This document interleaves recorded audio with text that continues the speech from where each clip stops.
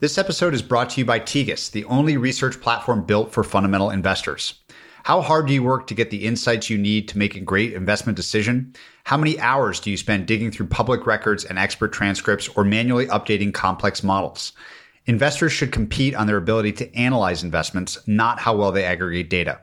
That's why Tegas offers a unified end-to-end research platform that combines robust qualitative content sets, up-to-date financial data, management and culture checks, and more, all in the same easy-to-use, streamlined user experience. 95% of the top 20 global private equity firms use Tegas. Shouldn't you? Learn more and get your free trial at tegas.com/Patrick. You may have heard me reference the idea of maniacs on a mission and how much that idea excites me. Well, David Senra is my favorite maniac on one of my favorite missions with his weekly crafting of the Founders podcast. Through studying the lives of legends, he weaves together insights across history to distill ideas that you can use in your work. Founders reveals tried and true tactics, battle-tested by the world's icons, and has David's infectious energy to accompany them. With well over 300 episodes, your heroes are surely in the lineup, and his recent episode on Oprah is particularly great. Founders is a movement that you don't want to miss. It's part of the Colossus Network, and you can find your way to David's great podcast in the show notes. Hello and welcome, everyone. I'm Patrick O'Shaughnessy, and this is Invest Like the Best. This show is an open-ended exploration of markets, ideas, stories, and strategies that will help you better invest both your time and your money. Invest Like the Best is part of the Colossus family of podcasts, and you can access all our podcasts, including edited transcripts, show notes, and other resources to keep learning at joincolossus.com. Patrick O'Shaughnessy is the CEO and founding partner of Positive Sum and the CEO of O'Shaughnessy Asset Management. All opinions expressed by Patrick and podcast guests are solely their own opinions and do not reflect the opinion of Positive Sum or O'Shaughnessy Asset Management. This podcast is for informational purposes only and should not be relied upon as a basis for investment decisions. Clients of Positive Sum or O'Shaughnessy Asset Management may maintain positions in the securities discussed in this podcast. My guest today is Alexis Rivas. Alexis is the co-founder and CEO of Cover, which is pioneering a new way of building homes. It's no surprise to anyone that aspects of our housing market is broken. The market is undersupplied and littered with regulatory issues. The home building process has also not changed for the better part of a century. Alexis is attacking the problem and has taken a leaf out of the car industry's learnings to create a similar production process for home building. In our discussion, we talk about his idea of Lego pieces for homes, how they're refining production with backyard homes first, and how this may change the way people buy and sell homes in the future. Please enjoy my conversation with Alexis Rivas. So Alexis, this topic has been really interesting to me lately, especially after I discovered Cover and all that you're up to. And I thought the right way to frame this conversation would be to start very, very broad and very, very narrow with very specifically what Cover is doing and building. I'd love you to give your interpretation of like the supply and demand situation for housing in the United States writ large. When you approach this market, which is obviously enormous, and this problem, what stands out to you after your many years of investigating it? There's like a 5 million home shortage in the United States. So that's just a huge number. And then on top of that, you have places where you just cannot get the homes built that are needed because there isn't a supply of labor.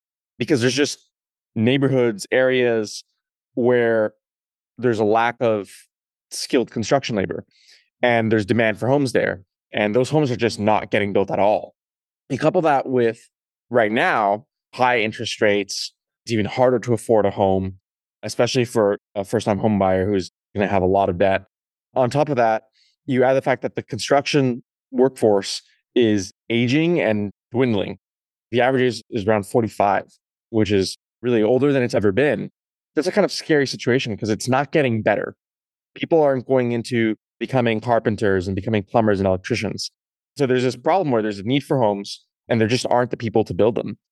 If I think about the 5 million shortage, the very naive way to do this in the US, let's say, would be, okay, I've got a population map of the US. My first order expectation would be that that is somewhat distributed. That shortage is somewhat distributed, kind of like the population is. Is that true? And if not, what explains it not being true? So like, what other factors are there that contribute to where the shortages cluster? There is also a regulatory component to this, where to make it specific in, let's say, Los Angeles or in California, you have very restrictive zoning, and it's very difficult and time consuming and expensive to get large new projects built with hundreds of homes. Even though a lot of people want to live here, you have relatively little housing growth compared to the population growth, which is what's causing an affordability crisis. It's not just a California thing. It's not just a Los Angeles thing. It's a lot of the major cities, but I think California is specifically a very pronounced problem. And that's partially on the regulatory side. So in some ways, it is a problem that local cities and states have the ability to solve from a regulatory standpoint. And then, of course, once the regulatory side is solved, there's still the construction side and the question of like, how are you actually going to build them? Because even in LA, where it's very difficult to permit a home, once you do permit it, it's still difficult to find a good contractor to go execute on that. When I was thinking about our conversation, I have this scene from a movie in mind. I think it was from the movie Fugitive, but I could be making this up, where a group of Amish people build a home in like 2 days from nothing to like a fully established home. They do it together. And I don't know why that scene popped to mind, but your comment on the aging workforce of the labor supply side is really interesting. Why is that the case? Because you would think that if there's this huge shortage and the price of homes has gone up, and so people want to pay these huge amounts over the last 10 years to build a new home or get a new home, that supply would rise to meet the demand, that people would go into that as a great career and make a lot of money. So what is going on in the labor force that's made this situation not reach a new equilibrium? There's not enough young people going in and saying, I want to be a carpenter, I want to be an electrician, I want to be a plumber or a framer. Part of it is as a society, and I think culturally, there was more respect for someone that would go build homes or even, work in a factory 100 years ago than there is today. I think culturally, there's been a very strong shift towards everyone getting higher education. And the reality is like, we need people to just go build homes and we need people to go build things. So I think it's partially cultural. I mean, even 100 years ago, it was actually not uncommon for people to just go build their own homes. And you had Sears homes that would be shipped from a catalog and then be, assembled. The DIY home that was, you had an instruction set and people would just have some friends over and assemble their homes. I think we've lost a lot of that. I mean, home building has also become more complicated. There has been improvement from an energy standpoint, from a building safety standpoint. And so homes have also gotten a bit more complicated to build. But I think we need a lot more people going into that. And the reality is there is good money to be made. For many degrees, you'd be better off being a plumber, an electrician, or even a carpenter in terms of how much money you can earn than going to college.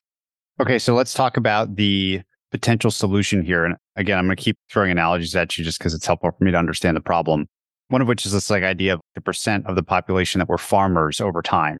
It's gone all the way down to something de minimis and tiny, even as we've gotten more and more efficient, because so much has become automated. Technology, machines, even software inside of John Deere rigs or whatever has just made us ever more efficient at farming land and feeding the world. I think you think something similar can, should, and will happen as a result of your activities in housing. So maybe just tell that big picture story and what your vision is for how this could all change. Where we see this going is homes being built more like Legos. So you have these blocks, wall panels, floor panels, roof panels that are made in the factory with insulation, with plumbing, with conduits, with waterproofing and even finishes already installed from the factory. Then you ship these on a regular flatbed to the site and you rapidly assemble them. And the key part is like rapidly assembling them on site. I think the factory is where you have the automation. The factory is where you walk in and this looks like an automotive factory, right? Where you have like robotic arms welding things and it's highly automated mass production. And then you ship them onto the site and that's where people assemble them, but they assemble them so quickly that it looks nothing like home building today. I mean, today, just as an example, we're already at building these in about a month with 6 people, which is way faster than conventional construction. It would typically take anywhere from 8 months to a year and a half. And the average home in the US actually has 24 subcontractors involved in the process. That's where we see this going. And what that means is that there's still actually need for a lot of people to be in the construction industry. We can just build a lot more homes with those people. If you think about the original insight here, that the way to solve this problem, I think you probably knew coming in that you want to bring more technology, more automation, more scale to this problem where it's not 24 subcontractors, but just as a more standardized process. How did you arrive at the insight that it should be like Lego pieces? Did you go there right at the beginning, or what was the winding path to get to that insight? So growing up from when I was honestly like 7 years old, 10 years old, I loved architecture, design, construction. Like I drew my first floor plan in grade 1. So I was always interested in this space. And the more I learned through, working with family and friends that were doing their own renovation projects or their own construction projects, and then through internships and through school, I learned and saw a bunch of mistakes being made, small mistakes, but I just saw a process that was very time consuming, very expensive, very unpredictable. And it wasn't a localized issue. It wasn't this one place where I saw that. It was consistent across the board, even in multiple countries. I grew up in Canada, saw it in Canada, saw it in the United States, and I also saw it in Europe where I did an internship. So I saw these patterns, even though the physical way that they were constructing buildings was very different, the underlying patterns of basically being a slow process, expensive process, and an unpredictable process were the same. That's when I started asking the question, why is it like this? At one point, I was thinking about automotive production and cars, and how a car, like a home, is this space that you go inside of. It has windows, it has doors, it has heating and cooling, it has a lot of safety features. It actually is a quite comparable product to a home. Right? It's very different, obviously. It's in many ways much more complex than a home, but it's similar. So I was looking at that and realized that a Toyota Camry was $260 per square foot. And I knew enough home building where mass production homes are built cheaper than that. But basically, a lot of homes in cities like Los Angeles, are built at a higher price than that. And that shocked me as a number, because when you look at the physical car versus the physical home and how complex each one is, the car is much more complicated. So then my mind went towards, it's got to be a scale thing, right? There's got to be way more cars built than homes, and that would explain it. And then when I started looking that up, there are more cars built per year than homes. But if you look at it in terms of square footage, there's more square footage of homes built per year than cars. They're basically the same order of magnitude in terms of how much physical stuff are you making a year. And that shocked me too, because I was like, this doesn't make any sense. Why is there such a big difference in the quality and the whole process, the whole way you do this? And the more I thought about it, the more building homes in a factory like cars just seemed obvious. So that's when I started looking into prefab and researching prefab. And I went and worked for a prefab company thinking that they had the solution to the problem. And when I worked there, what I realized is that what they were basically doing is taking conventional construction, building with like 2x4s and hammers and nails and drywall, and replicating that exact same process inside of a factory. And I knew enough about manufacturing to know that when you move something into a factory, you want the product to be designed for manufacturability from the start. You design the parts for how they're going to be made on the specific machines to make it easier and lower cost and faster to make. And nobody had done that for the home. And it struck me as this is an incredible opportunity to improve the quality of the homes that are built, lower the costs, and make them abundantly available to everyone. You talk about the materials insights that you've stumbled upon over the years of doing this. There's a lot of 2x4s in the prefab world, just like there is in the custom home building. And I heard you say somewhere else, one insight was to make the ceilings, make it really just easy to access the mechanicals behind them and still have it look like a ceiling without having to poke holes in drywall and repatch it and things like this. So just the materials themselves are fascinating to me in this concept. Before we get back to like what a good Lego piece means to you and what you've learned there, what have you learned about the materials that go into a home? Most prefab companies basically said, let's build homes in a factory the exact same way as conventional construction. We took the complete opposite approach, which is we said, what does the wall need to achieve from a performance standpoint, from a look and feel standpoint, just overall, what does the wall need to achieve, cost standpoint? And then how do we achieve that? When you're doing that and you're thinking that you're going to rapidly assemble this and you want it to be easily serviceable, the resultant materials are completely different from conventional construction. It's not like we said, we want to have different materials. We just started with a different set of objectives. And then that resulted in different materials. I'd like to take the ceiling as an example. The ceiling is not something that most people touch often. It doesn't need to be like a hard surface that you can lean against. It needs to do well from like a sound standpoint. You don't want a hyper reflective ceiling that's going to ruin the acoustics of a room. Ideally, from an installation standpoint, you want it to be lightweight. You want one or two people to be able to just quickly install it and also remove it. The reason I say remove it is so that you can access plumbing, electrical behind it. The way construction is done from a service standpoint is insane. Imagine if every time you had a car trouble, you took a hole saw to the body of your car and like drilled out a hole to like inspect on what's going on inside. And then maybe you drilled the hole in the wrong place, so you got to drill one somewhere else. And then take a hammer to it and rip apart the body of the car to access what's behind it. It sounds absurd to talk about servicing a car like that, but somehow we've all accepted that that's how homes should be serviced. And we said, there's got to be a better way. So our ceiling panels, they're an aluminum composite panel. They get installed with 1 or 2 people. It's lightweight. If you want to access all the plumbing or electrical behind it, you can basically just pop it out.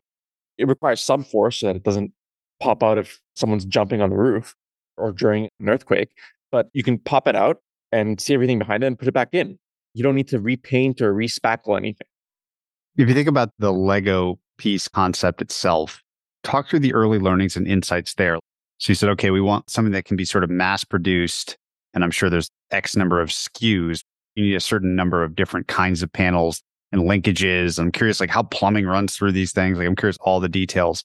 But early on, what were you learning about what makes for a good Lego piece, like almost at a strategic level? I looked pretty thoroughly at the time when we were starting Cover what was already out there. My co-founder and I, even actually after we started Cover, we spent quite a bit of time researching existing prefab companies or even prefab companies that had existed in the past to learn what they had done right and wrong. And one thing that stood out was that the Lego block that most of these companies had were these large, basically container, like room size Lego blocks, where it's an entire room. And the more we researched that, the more we learned that there were a lot of challenges with that. One was just from a factory standpoint, you have this giant room moving through your production line, which is hard to move, hard to store. It requires a ton of space. And it looks a lot like conventional construction because you're not going to be rotating an entire 40-foot thing all the time. That'd be very expensive. So access is limited. It's just not an easy way to build in a factory. Not to mention that the room itself, you do need a lot of customization on room size. You want, from a factory standpoint, to be building the thing that's as consistent as possible. You want repetition. You want to build the same thing over and over again. And when you have room size Lego blocks, it's very hard to make those the same because that's the level where people really care about customization. And the other thing that we learned was that these large room size panels, you needed a pilot car. Basically, you needed special permits and a pilot car, and you could only transport it during certain times of the day because it was often wider than what you could fit on a truck.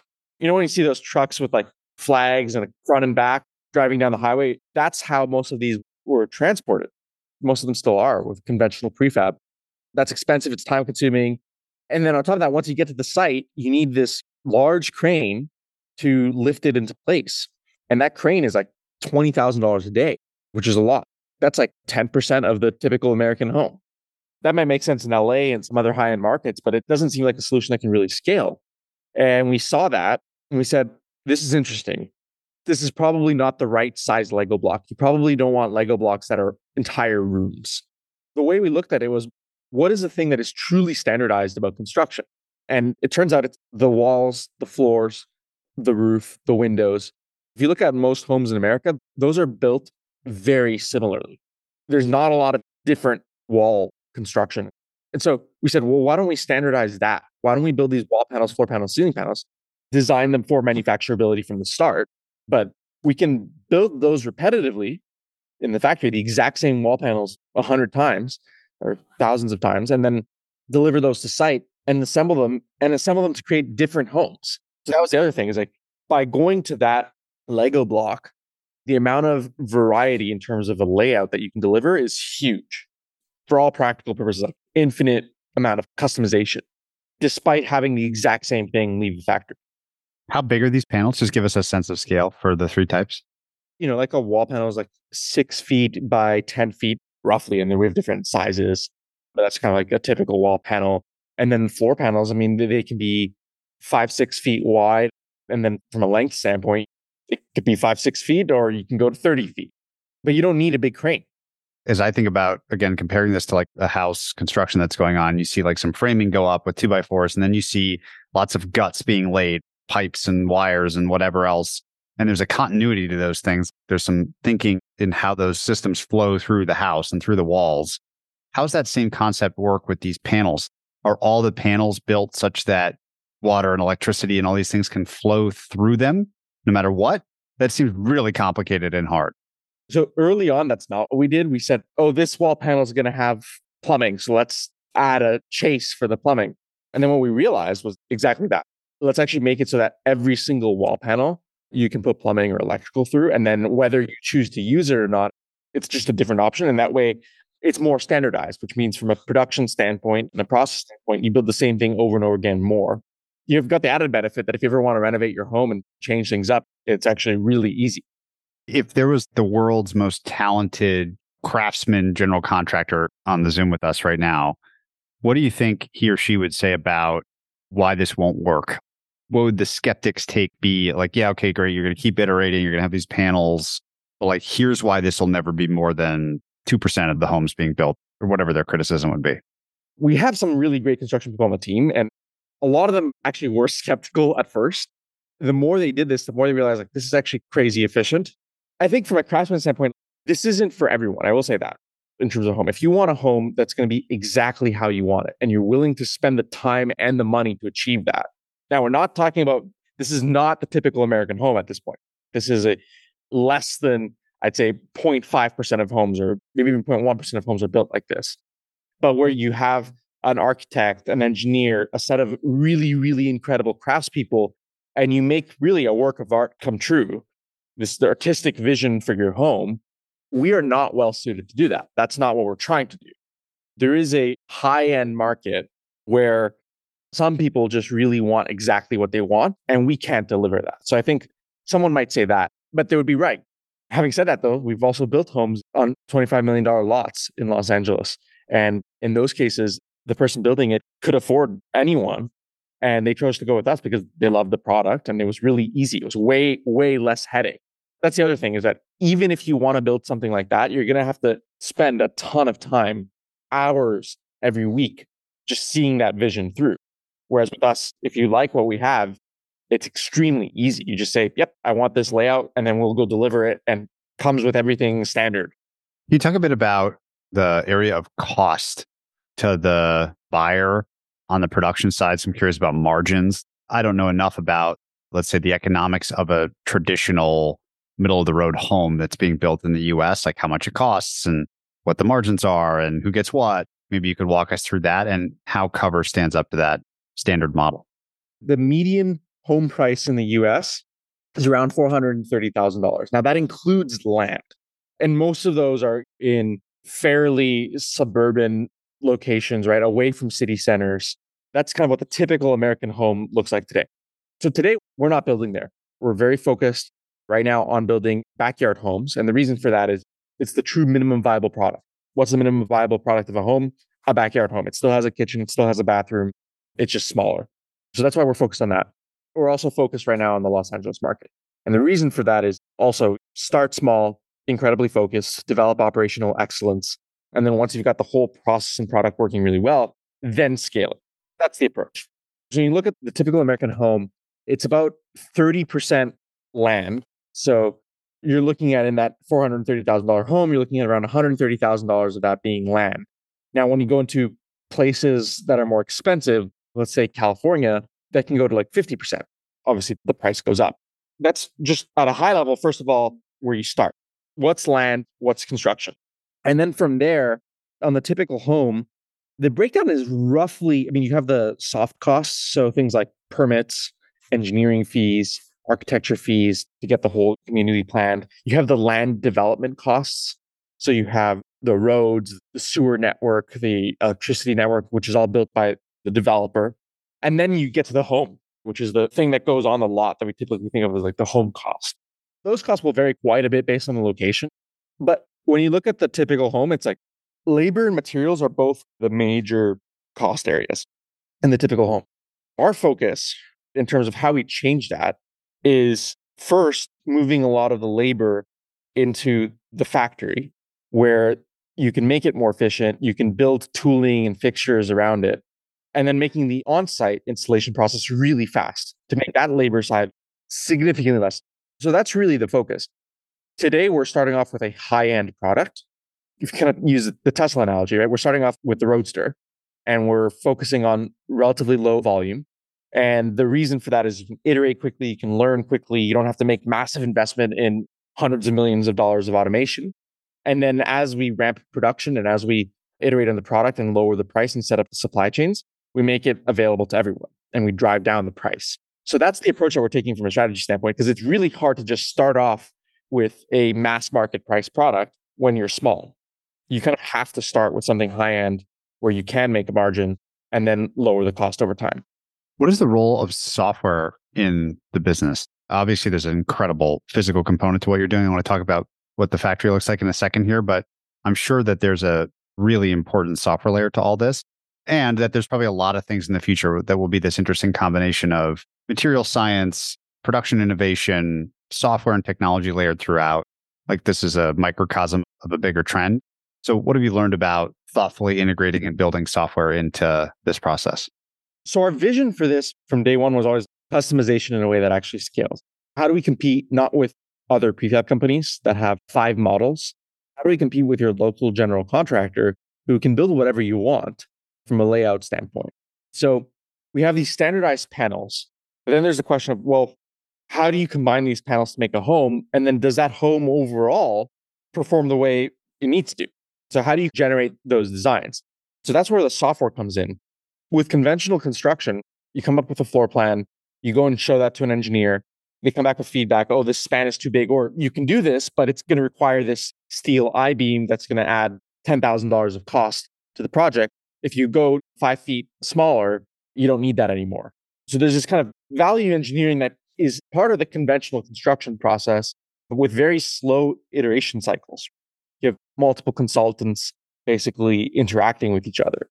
What we've done is we've taken the information about our panels, the structural information as an example, and codified the rules around those. So you can combine this number of panels for this span in this seismic zone. So we've put all of this information to software, and we can generate a design that we know works structurally without having to do pages and pages of calculations manually.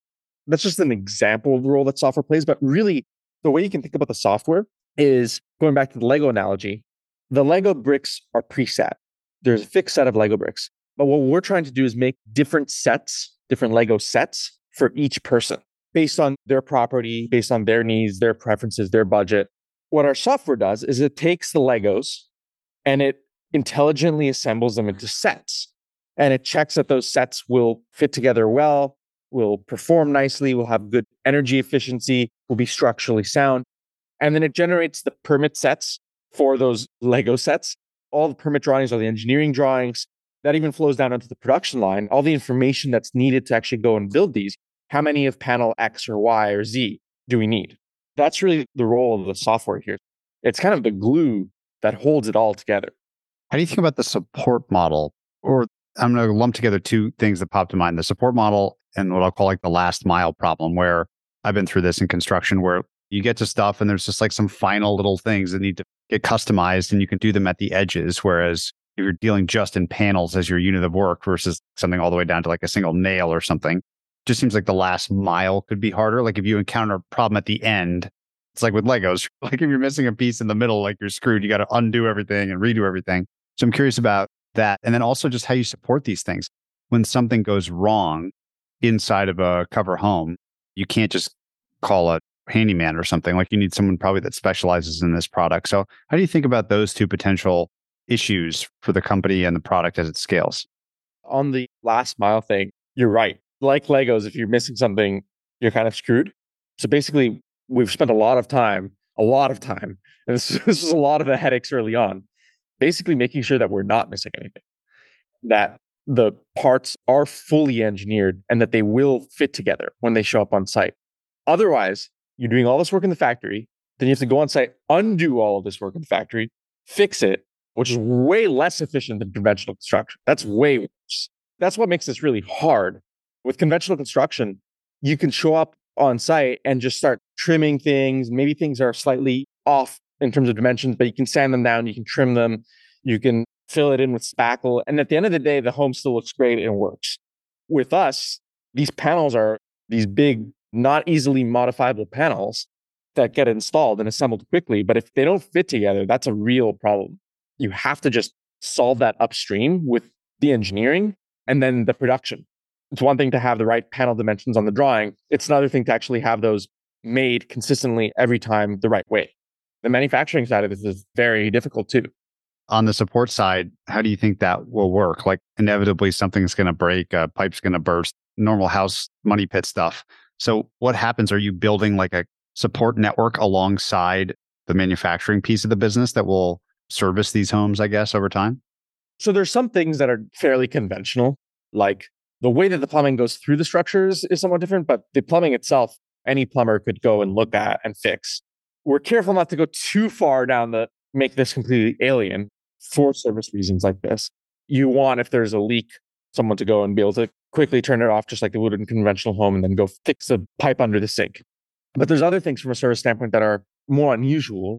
In most cases, a skilled repairman or general contractor could go and look at this and figure it out. They'd first be taken aback and say, like, what's going on? But from a business standpoint, we look at this as an opportunity to get to follow the product past just the handoff point. So we actually, today, we're the first point of contact that our customers call if there's ever an issue, and we go out and solve it. It's possible for others to solve it, but we actually want to solve it because that way we can learn about how did this happen? Was it something in terms of how it was used? We had a case where someone tried to break into a cover. They didn't get in successfully, but we saw kind of how they had tried to do that, and the door was somewhat damaged. And we see that as a learning opportunity too. So we'd love to go out and see what is going wrong and not only, fix it for that customer, but then go root cause it and say, how can we make the product even better? As you think about now starting to really have this concept and product meet with real demand and real reality, and I know you're starting to get up there in terms of the number of these things that have been manufactured and installed. This isn't just an MVP product anymore. What are the most interesting things you're learning about the way this works in reality, whether that's some quirk of customer demand or things they love more than you expected or hate and yet to change or unforeseen problems? Once the plan encounters reality, things morph. And so what's been morphing for you? One thing that went better than expected and was surprising was just how our whole approach was to offer a lot of customization in terms of floor plan and very little customization. I mean, basically no customization in terms of your finishes and colors and things like that. So all covers are painted white on the inside on delivery. We only use one sink faucet and it's the same one in every single cover. We only have one set of appliances. They're Sub-Zero and Wolf, so they're very high end. That's all we offer. So while your layout can be custom, your finish options, they're all high end, but they're not custom. And the thing that's actually surprising is just we expected more pushback on those things. So we were surprised that actually that was very well received. And people really didn't care as long as it was good quality. And on the other side of things, one of the things that's been surprising as this has hit reality is the reality of manufacturing. Going from the idea and this design and turning that into something real in terms of production, in terms of delivering it, that's probably been the biggest learning. That is remarkably difficult to do. Even things as simple as keeping track of all the parts throughout your process so you don't lose anything. These homes have more than 10,000 parts that go into them. You need all 10,000 to build the home. If you're missing one, that's a 3-hour delay right there or more, depending on what the part is. 3 hours at best is what that is. The reality of managing all of that, that's probably been the biggest surprise. What about factory building? You've mentioned a few times that the perfect version of this story includes parts that are designed to be manufactured well, which is kind of an interesting concept. What does that mean in terms of factory construction, logistics? What have you learned there? It sounds like a stupid basic question, but you just don't meet that many people that are like building factories anymore. So I'm curious what you've learned about it. That part thing that I mentioned, that totally applies to the factory too. It's actually more difficult in the factory because you do have parts from multiple homes in there at the same time. Sometimes you might make a mistake, and as a result, you have to scrap a part.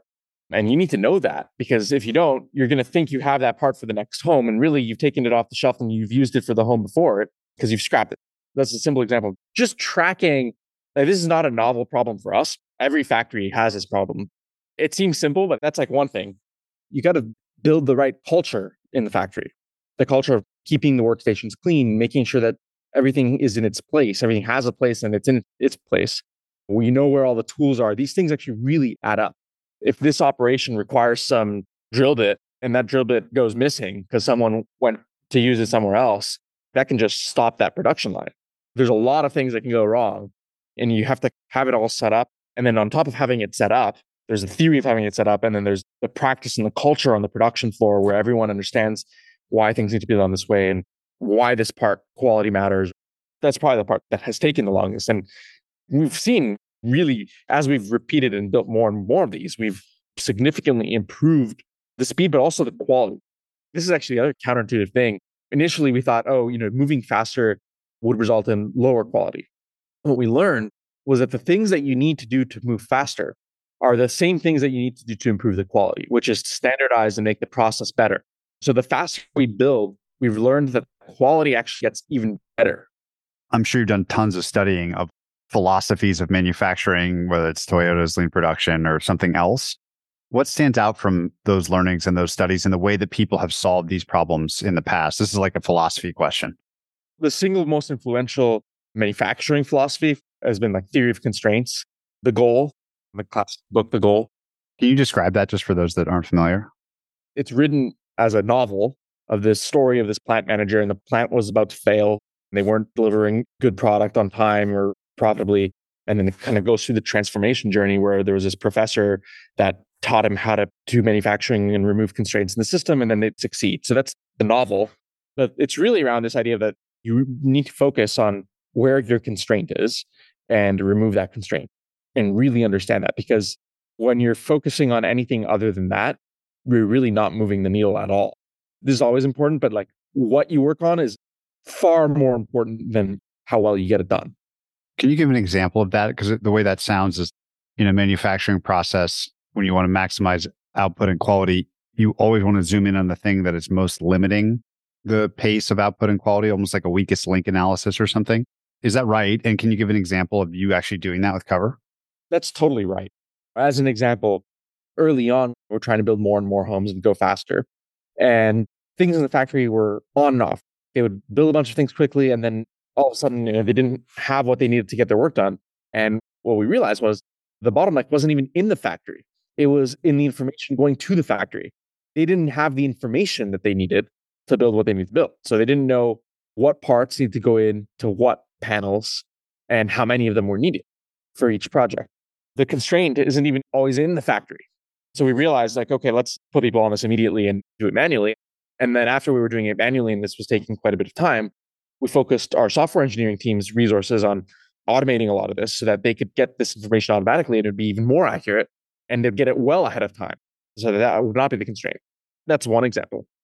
If you think about the value of moving slow to perfect some of these processes early on versus, I have no idea what your latent demand is. Like if you just said, we're just going to go for max number of homes versus some other measure of success early on, how do you weigh those two things in your mind? As long as the constraint is not on site where these are being assembled, that works. If the constraint is being on site, it is way more difficult to solve that because that requires meaningful product changes. So then your constraint is effectively your product. So you want to get the product right before you go and start scaling these. You want your constraint to be in the factory. If the constraint's in the factory, that's a well-known problem.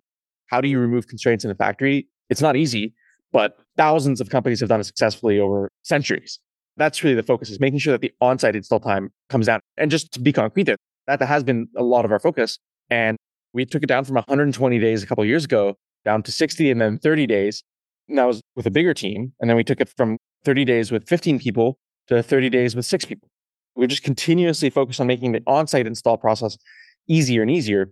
Because if you kind of go back to the automotive analogy, the on-site assembly is our automotive equivalent of a general assembly line, where all the different car parts come together and like finally get turned into the home. For us, that doesn't happen in our factory. That happens on site. So that needs to be incredibly efficient first, because you don't want that to be the constraint. Once that's not the constraint, then you focus on the factory. Can you maybe describe the scope of your ambition when you think about what success or failure will constitute over the next, you've been doing this since you were 7 years old. I assume you're going to do it for a long time. Over the next several decades, what does success and or failure mean? from where you sit today based on what you know? Today, 98% of homes are built conventionally, and about 2% are built with prefab. Success is when we flip that, when most homes are built this way. And as a result, they're significantly higher quality. It's not just about making homes cheaper or faster. These are very modern, really high-end homes. Like the kind of details and finishes that you would expect in like a $10 million home is what we're building in, right? Like motorized shades that retracted to the ceiling. Really nice stuff. We see a future where that's available to everyone. The quality of the typical mass-produced American home, and really just the home anywhere in the world, is significantly higher than it is today. It's a much easier process. You don't need 3 years to build a 100 home community or a 200 home community. This can be done in a few months.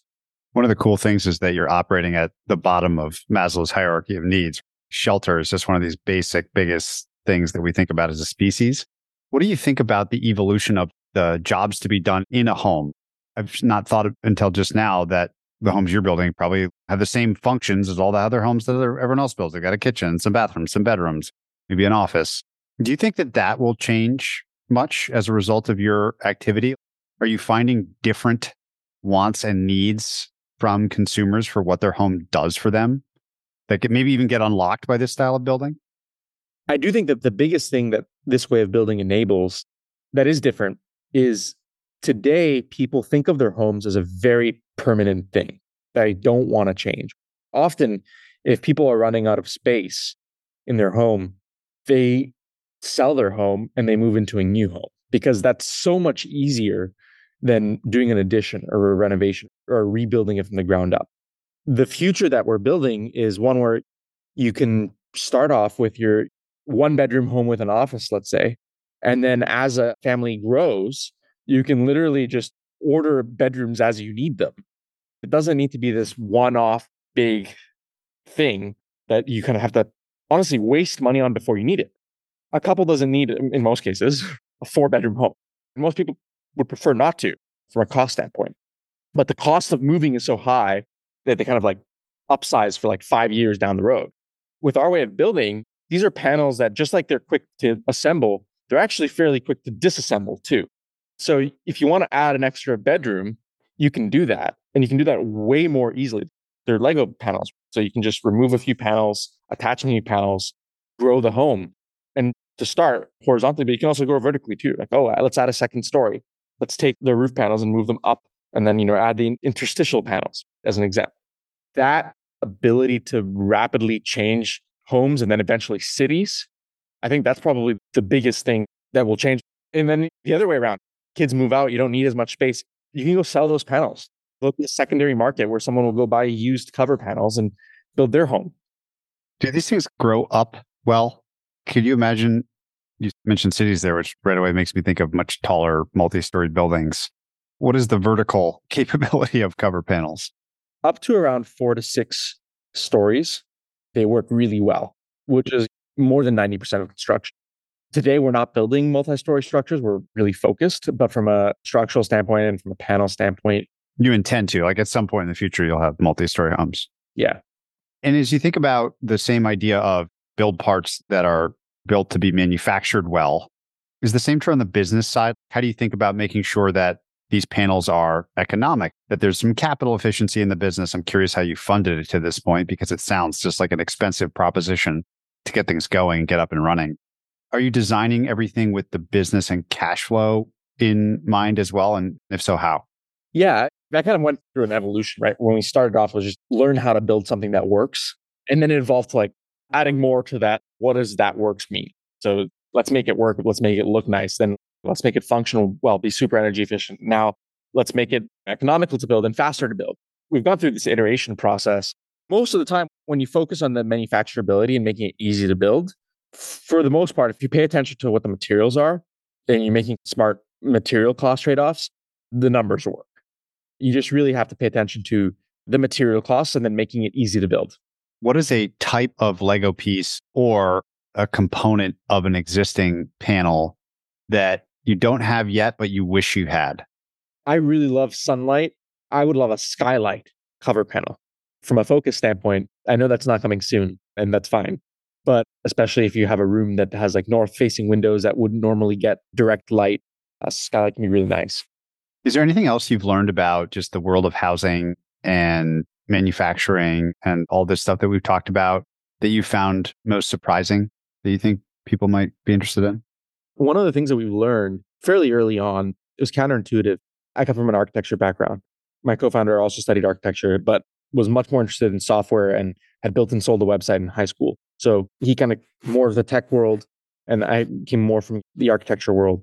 And as we started building Hover, one of the big realizations that we had was that the team that we needed to build was, yes, we needed people that understood architecture and construction, but we needed far more people who understood manufacturing and automotive production and aerospace production, the design, engineering, and building of large scale, physically complex products.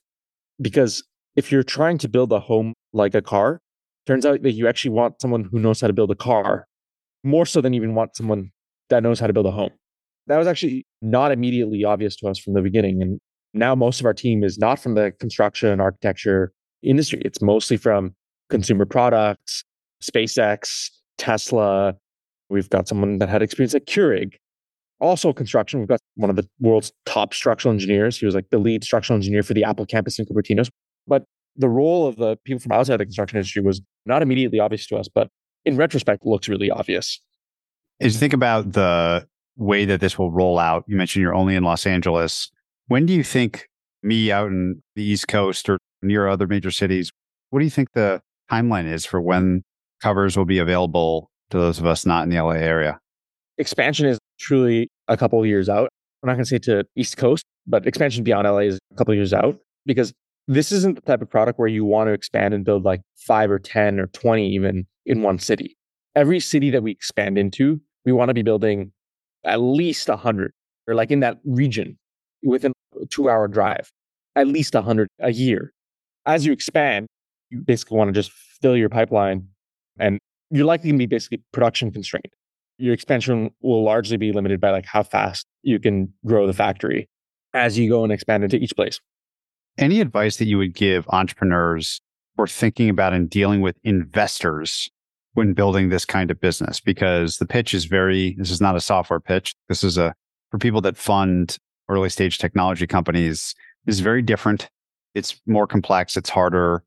What have you learned about that reality and pitching investors and working with investors? The biggest thing is to develop a really, really clear understanding of what drives the business at a truly in-depth level and what that roadmap to success looks like on your own, and then figure out a way to communicate that to investors clearly. Otherwise, they will kind of overlay their own projection and their own idea of what that should look like, which in most cases is wrong because they haven't spent as much time in your specific space. That's probably the most important thing is like really understand your business and pitch the right story to growth. And for us, as a concrete example, our focus has not been massive scale yet. That's where we're going.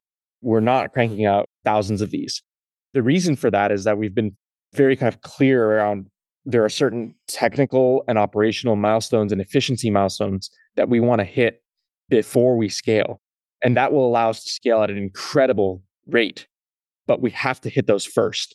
Because if you try to scale with something that is not ready to scale, it won't work. And if it does work, it won't work nearly as well as if you actually scale something that is ready to scale. And we've developed those milestones, shared them internally and with our investors, and are working towards that path. We've crafted the clear technical milestones that we need to hit to get to where we want to go. We've communicated that, and everyone now looks at how well we're doing based on that versus a generic set of startup metrics that may not apply. Yeah, I love that as closing advice. Such an interesting space that you're building in, literally. I can't wait to see how this unfolds in the years to come. I ask everyone the same traditional closing question. What's the kindest thing that anyone's ever done for you? I won't name them. This is a very, very successful investor. Came to our factory for the first time and spent about 3 hours with us and basically really challenged our roadmap. Kept asking why, like why. And, if something didn't make sense to him or didn't seem completely solid, kept digging. And we came out of that 3-hour conversation realizing that we weren't like super far off, but we were far off enough that we readjusted the course of the company out of that 3-hour conversation. It was a very, not heated, but it was like passionate. He really cared. It was like this intellectual vigor. And we changed how we engineered, how we designed, how we planned based on that 3-hour conversation. And I think for a lot of investors, those kinds of conversations are difficult to have. It was, somewhat uncomfortable. Honestly, we hadn't experienced something quite like that before, but it was awesome. It was very generous of his energy and time. That was really quite an important moment for Cover. Alexis, thank you so much for telling us all about what you've learned and what you're building. And thank you so much for your time. Thank you, Patrick, for having me. If you enjoyed this episode, check out joincolossus.com. There you'll find every episode of this podcast complete with transcripts, show notes, and resources to keep learning. You can also sign up for our newsletter, Colossus Weekly, where we condense episodes to the big ideas, quotations, and more, as well as share the best content we find on the internet every week.